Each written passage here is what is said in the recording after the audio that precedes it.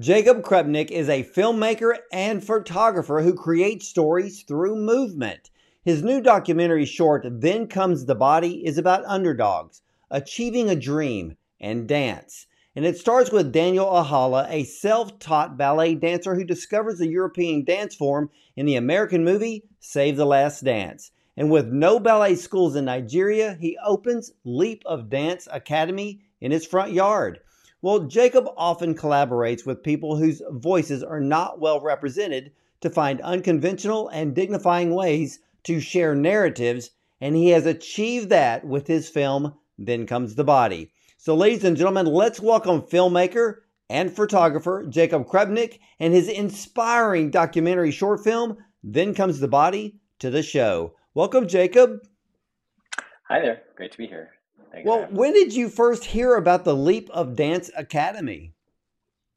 So, Leap of Dance Academy makes waves in the first summer of the pandemic. Um, about 6 months in, they had a video go viral of one of their dancers dancing and doing pirouettes in a muddy yard. And it was a really striking image. It was raining. It was beautiful. It was a lo-fi phone video. And I think it was just one of those images that gave people an immediate sense of hope and beauty and struggle and crisis. And it was a point in time when everyone in the world was kind of ready for something like that. Um, I collaborate a lot with dancers, and I'm often looking for just dance stories that tug on my imagination. And I came across it in the first week that the video had gone viral. And then I kept following Leap of Dance, in a pretty active way as news story after news story came out about them and thought, like, this is a fascinating thing to follow. I reached out a few times, maybe every 2, 3 months, I would send them a shout on Instagram and say, hey, dance filmmaker in New York, love what you're doing, would love to know more. And it was clear that they just had a huge amount of inbound attention and didn't really know what to do with the curious guy from New York. So it's probably about a year into following up with them and following their story and really just seeing it play out on Instagram that I wound up connecting with Daniel, the founder of the school, and starting to talk about what I was interested in learning more about. And he gradually introduced me to his students over video chat, and things started to build. Well, why was it so important for you to expose or reveal the Leap of Dance to more people around the globe? So, Leap of Dance Academy gets this deluge of attention in a way that this happens all the time now, right? With the internet allows for swells of attention to focus on people. And I've made work in the past that has had a little bit of a viral quality to it, and it's quick, it's fleeting, and the more that I watched stories, the more that I read about Leap of Dance, then the more I had this curiosity about what is life really like outside of the frame. Like, what am I not seeing here? And in interviews, you'd see, lots of children smiling and Daniel offering, kind of the same story again and again and again. And I just thought, there's so much that is clearly happening in their lives that is not being told and not being shared. And, one of the things I tend to do with my work is make pretty strong cinematic looking images with a really small team. And I thought, God, I'd love to go and see it myself, tell the story through their words, and have their invitation into their world rather than, what a lot of the news reporters were doing, which is just literally phoning it in or zooming it in and saying, show us from, your phone what it looks like. Well, when you met Daniel Ajala for the first time, what was your impression of his dedication to the art of ballet? So Daniel is an extremely unusual person I mean, of course, he's unusual. He's started a ballet school where, there isn't one on a continent that doesn't have a whole lot of, ballet to begin with.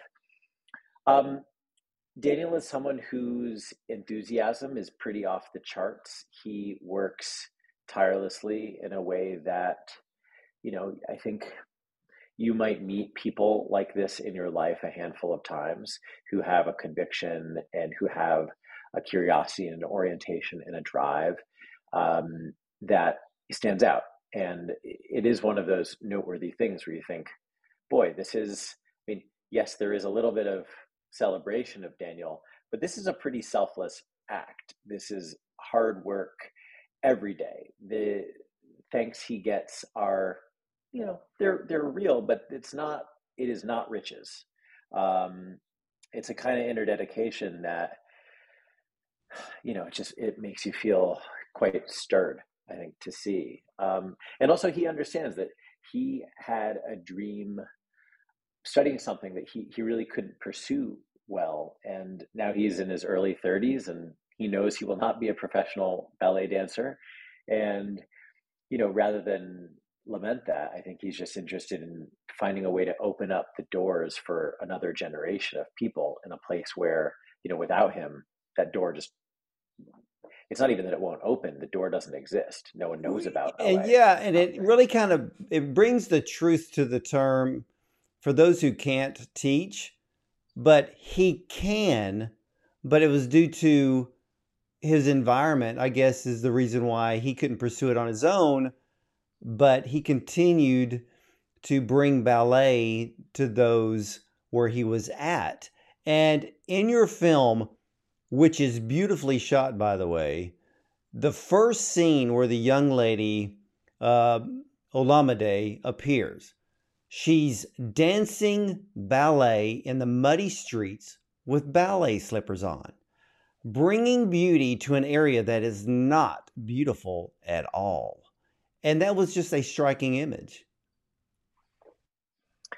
Yeah, one of the things that drew me to this story in the first place, because while I work with dancers, I'm not a classically trained dancer. I'm not a trained dancer at all. I'm actually not that interested in ballet. I'm interested in stories, and the story to me here that was fascinating from a distance was you have a European dance form that is all about perfection and about lines and grace. And it is a very white activity. Ballet dancers tend to wear white in addition to being white people. And after centuries, ballet comes to America where it prospers. And this Hollywood movie winds up inspiring this young man in Africa when he's 13 years old. He sees Save the Last Dance starring Julia Stiles in 2001. And he gets excited by it and he thinks, I have to learn how to do this. I have to figure out how to do this. And the internet enables that. And so it's this story of globalism and of culture kind of dancing around the world. And the idea that something has kind of flown, across the ocean and back and has turned into a school where people can study, but also, a passion that is ultimately being reinterpreted and co-opted. And now instead of setting on, a magnificent stage, in the Paris Opera, then it's oftentimes on the street, in the mud, wherever they can do it. And, of course, as a filmmaker, like seeing that contrast is thrilling. Well, and I want to bring up that contrast because I watched the film more than once and something caught my eye and I had to pause it and I just looked at it. There was a moment when the camera blurred Olomide in the foreground with the background very clear. For you, what were you trying to tell us through your lens with just that moment? Yeah, no, I know exactly what you're speaking about. Whenever we work, so the cinematographer who I went to Nigeria with is a super talented close friend of mine named Soren Nielsen. We've done most of the dance work that I've made has been with him as my cinematographer. One of the things we talked about is how, we can always anticipate when we film in public there being people watching us. And when people stare at the camera, that often ruins some of the illusion of what we're trying to create. And so knowing that, and from experience, we try to think about how are we going to work around that? What's our methodology for working around that? In this case, we're interested in showing how the community is kind of constantly watching the students. And in some cases, they're watching the students with delight. And in that moment, we hear from Olamide as she says, "The haters are all around me. They're around me everywhere I go, always telling you, you can't do this, you can't do that." And there is a sense because the students all live in the community there, and they know that eyes are on them. And as much celebration as there is, there's also a sense, I think, of great vulnerability and a sense of being always watched. There's very little privacy. Everyone's living in public. Um, so yeah. Yeah, it's a great moment. And for a lot of you who will have the opportunity to see it, you need a quick eye. And but I want to ask you too, because what was Alomide's reaction to getting a scholarship to a ballet school in South Africa? I mean, leading her out of Nigeria. So the film focuses. We have two protagonists in the film, and Olamide is 21 years old, which is pretty old in ballet to be seeking higher education. As she says in the film, that's really reserved for kids who are younger. Um, she's excited and she's nervous, and she's, in a way, she's the matriarch of the school. When Daniel is away traveling, she teaches everyone. She's the oldest student. She's been there since the beginning. Um, and I think she feels a tremendous responsibility on her shoulders that, you know, she comes from a family where no one has left Nigeria. Um, People don't tend to leave in that community. They don't tend to leave the city in general.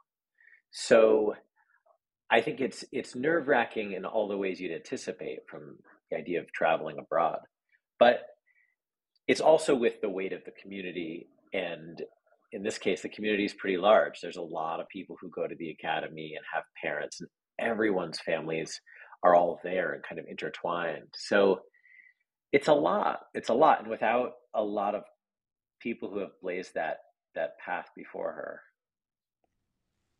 Yeah, now and then you have the opposite. You have a 13-year-old girl, Precious Duru, who got a scholarship to a ballet school in Belgium. How are these young people being discovered?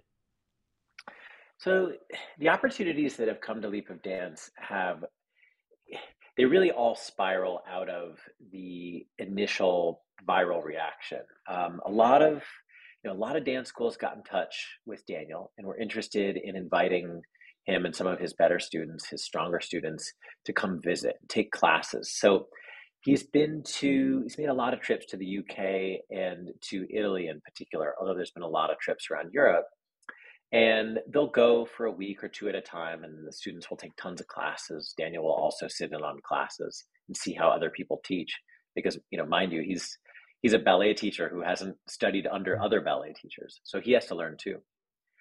And as these trips have built, then these dance schools in other countries have seen the skills that he's been able to foster in his students, and a handful of them have earned the right to be invited to some of these more hallowed institutions. And I think it's not that this is not a dream factory where everyone who passes through suddenly winds up um, being magnificent. That would be absurd. But there are a few students who have been invited to leave. Like I'm in pretty regular touch with both Olamide and Precious, and Precious she's now 14 and she's living in Brussels, and life is radically different than it was last year.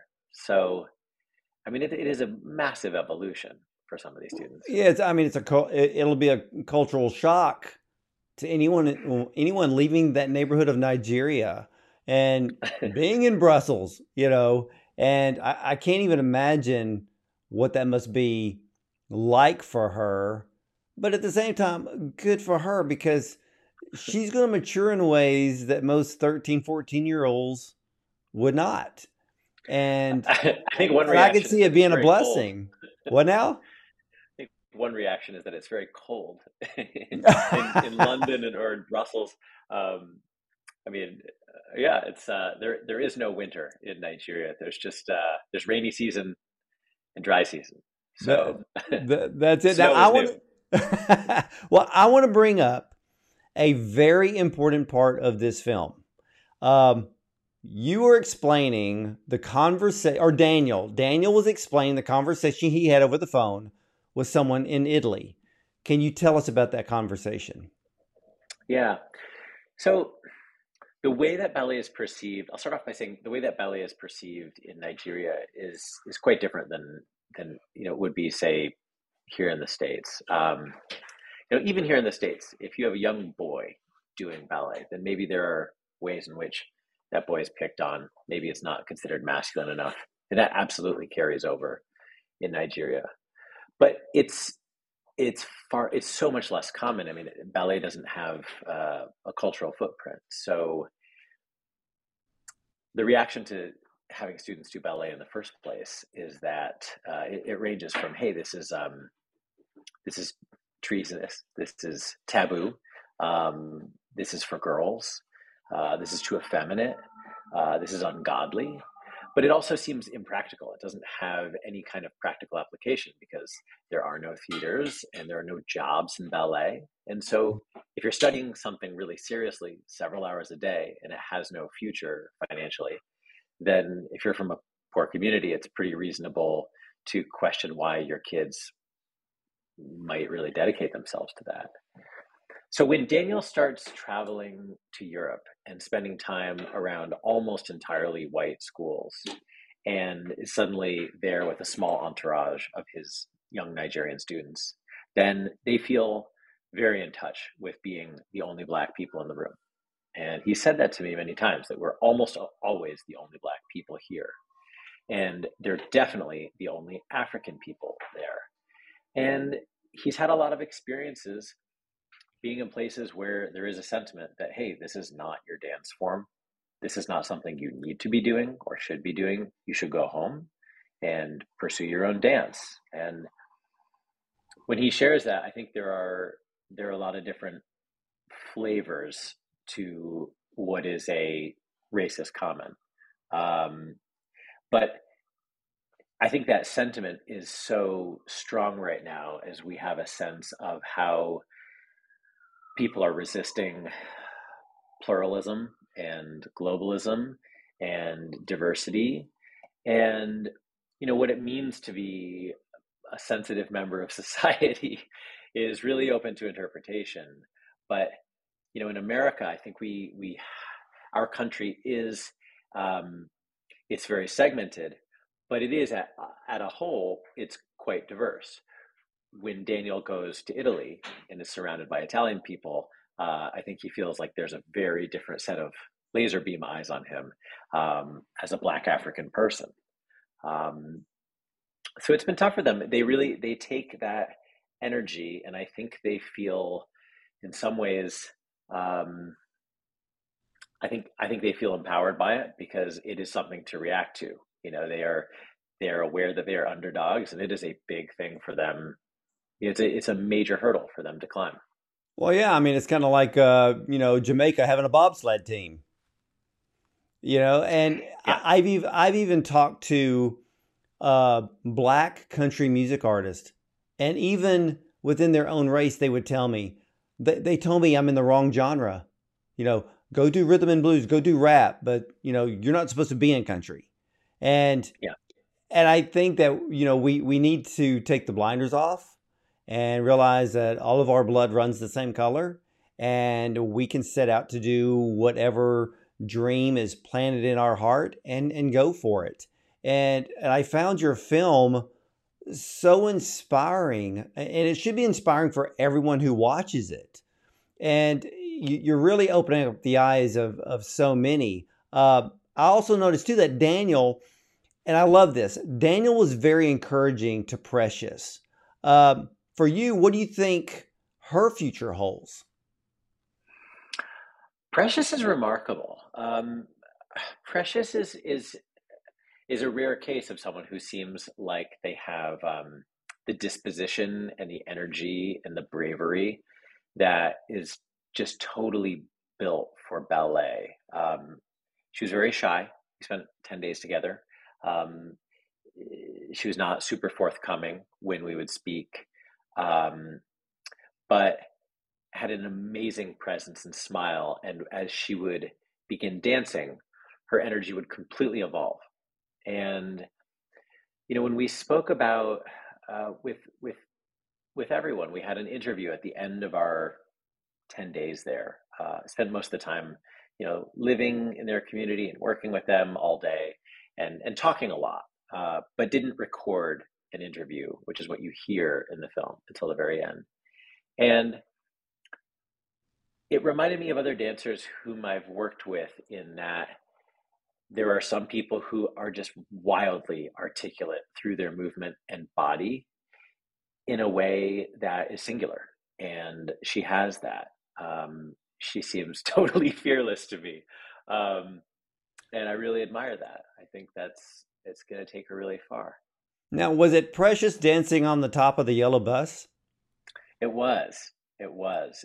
With most of the film is made within very near proximity to the school. But I wanted to also bring some of the students and Daniel away from the school and away from their home base a little bit, because part of the story is about how some of them are about to leave home. And so I wanted to honor this idea that they're preparing to leave. And before we went to Lagos, then I'm doing tons of scouting, looking around, Google Street View photographs. And I came across a handful of these bus parks where there are these iconic yellow buses that people take everywhere. And I thought, a way of giving her a stage in public, which is something I think a lot about with my work, would be maybe to put her on top of this vehicle, which would kind of, almost be like a stand-in for the plane or for a space shuttle.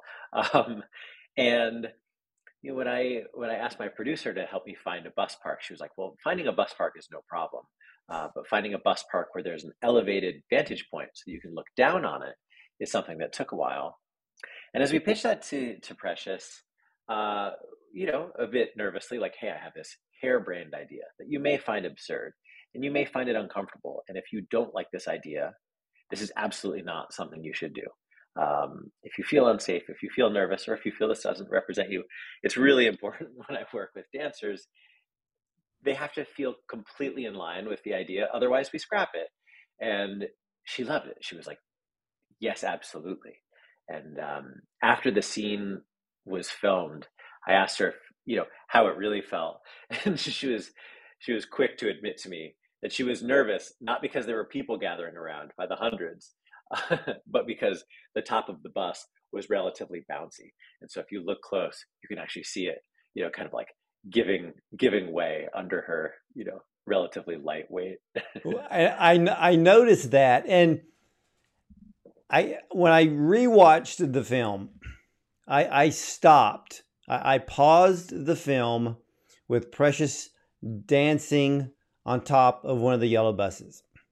And I just sat there and I looked at it, and it dawned on me. Regardless where one lives in the world, you can be dancing on top of it.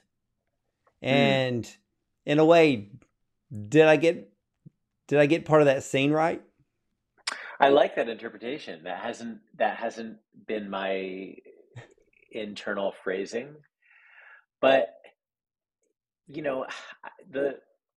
the idea of zooming out and seeing this whole space is to show how large the world is and how much, I think Lagos is a massive city. There's 15 million people living there, and it is loud and it is bustling in a way that it really dwarfs what New York is like. But I wanted to show that even in a place like that, you can find a very small spot to make your own and perform. And I might take your interpretation and try to, I'll be thinking about that. I find that really elegant. I give you the interpretation to do whatever you like, but now Now you've enlarged my own vision because I didn't realize that 15 million people live there. So, within 15 million people, it only takes one person to break out, to break through, and change and reach other parts of the world. And that's what Daniel has done, even like you said, with his little cell phone video. But then you come in with such cinematic beauty and tell this story that it inspires us, it motivates us, it's almost, and in a way, yeah, there. I don't even want to call them underdogs, but I understand in which the economic situation, what it's like there. But to see somebody spend their time, their dedication, their passion to give to others and have those others be branches and buds and blooms in other parts of the world. That's exactly what your film has done. Yeah, I appreciate that. The story itself is inspiring. This is like when you film a child. Childs are beautiful and cute. You don't have to work too hard to make it more so. One of the things that I want to do with the film that I hope it accomplishes, because a lot of people already know their story, um, is I want to give it some depth and I want to give it some texture. And I wanted to make sure that it also reflects in some way that their world is delicate and precarious, without it being a film that inspires anyone's pity. As Daniel says, they don't want pity. They want to earn their right on the pedestal. They want to earn their right to advance. Um, and yet, I think for people who live, in such a wildly fortunate, privileged country as we do, I find it helpful as a human and as a parent, as a person who doesn't always know what to do in the world to make it better. I think creating stories where people can look at characters and think, "My God, that is what it looks like to dedicate yourself, or to have compassion, or to be motivated, or to create no matter what, even if you don't know what the outcome is going to be." Um, there are a lot of takeaways here, I think, that aren't just like, that is beauty in a place where I didn't expect it. It's more than that. It is more than that. And we need more people like Daniel in this world to be completely selfless, fully giving.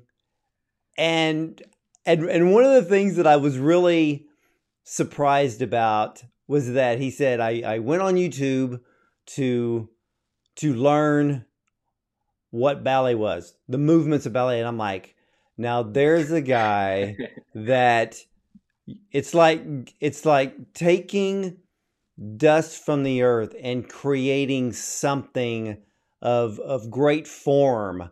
And it's extremely inspiring. And for you, Jacob, I mean, how has this film been received in Nigeria? It has. So the film has not been received in Nigeria yet. No one's seen it. I mean, half a dozen people have seen the film in its finished form. Um, the Lipa dance community is super excited. The world premiere will be at the Tribeca Film Festival in about a week from today's conversation. Um, and as for what happens next, I don't entirely know. The film will be public, it will be on the internet, it will be shareable, but it will take a little bit. We're going to do film festivals for a season or two. And in the meantime, I am organizing an in-person screening for the Lipa dance community that'll be in some point in the next month. I have to work out how to get a projector and a big sound system and reliable power, which are all they're things to coordinate. But it's really important to me that they see it big, that they hear it loud, and that other people can, the community can watch it. Um, as you see in the film, there's a lot of walls and there's a lot of open space. Um, and it feels criminal to imagine it being watched on a laptop with a lot of people gathered around for the first time. So yeah, we're working on trying to put together a big local screening. Wow. I mean, I I can't even imagine what the look on their face. I know it'll all be smiles to see all of them watching that film on a very large screen, as loud as it can be heard. And I can't even imagine how large the crowd is actually going to be to see it. So I wouldn't be surprised if the whole neighborhood shows up to watch. And Jacob, what an incredible body of work you created through your lens, through your inspiration. So what is next for Jacob Krupnick? What's next? My work in film began with a feature-length dance film called Girl Walk All Day, and it really changed my life. The act of making it, but really the act of sharing it, seeing people react to film that was dancey, it was movement based, it was a fun piece of work, and that's what set me on this path. And it's been a long road to now, and I've been wanting to make another feature film for a long time. And right now I'm in development for another one that will be global, that will take place in a lot of different places.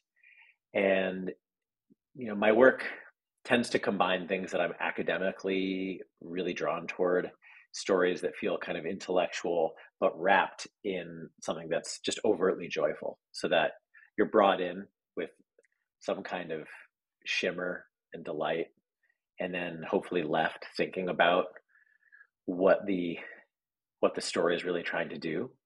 And the journey to make a film is a huge one. To finance it, to figure out how to make it all happen logistically is, even a small piece is its own Mount Everest.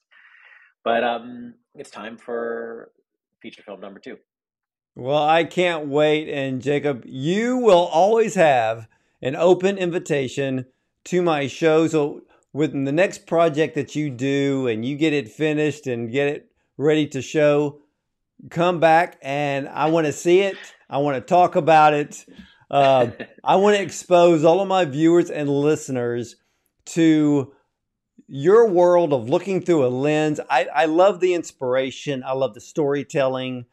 And I love the fact that you look for bringing the joyful moments that are found in our world that we may not notice just yet, but it's people like you that bring these things to life, and to bless all of us with, again, I call it cinematic artwork, because that's what it is. And you've done a stellar job. And for at the Tribeca Film Festival, much success to you with this incredible film.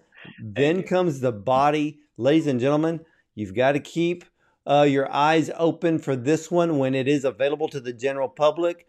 It is a must see. So keep that in mind. And again, Jacob, I want to thank you for the pleasure and the honor of having you on the show. Oh, thank you. It was such a joy to make. It's a joy to see you react to it. And I appreciate the time and the questions. Thank you. You are very welcome. And ladies and gentlemen, please tune in always to the Ward Bond Show, as well as check us out online on our brand new YouTube channel called Bond on Cinema, which you will see people just like Jacob, other film directors, screenwriters, as well as actors talking about film. We love to watch them. We love to engross ourselves in them. And I will tell you this again and again, Jacob's incredible short film documentary, Then Comes the Body, is an absolute must see. Keep your eyes peeled for it, because it's coming your way. And for me, I'll see you next time.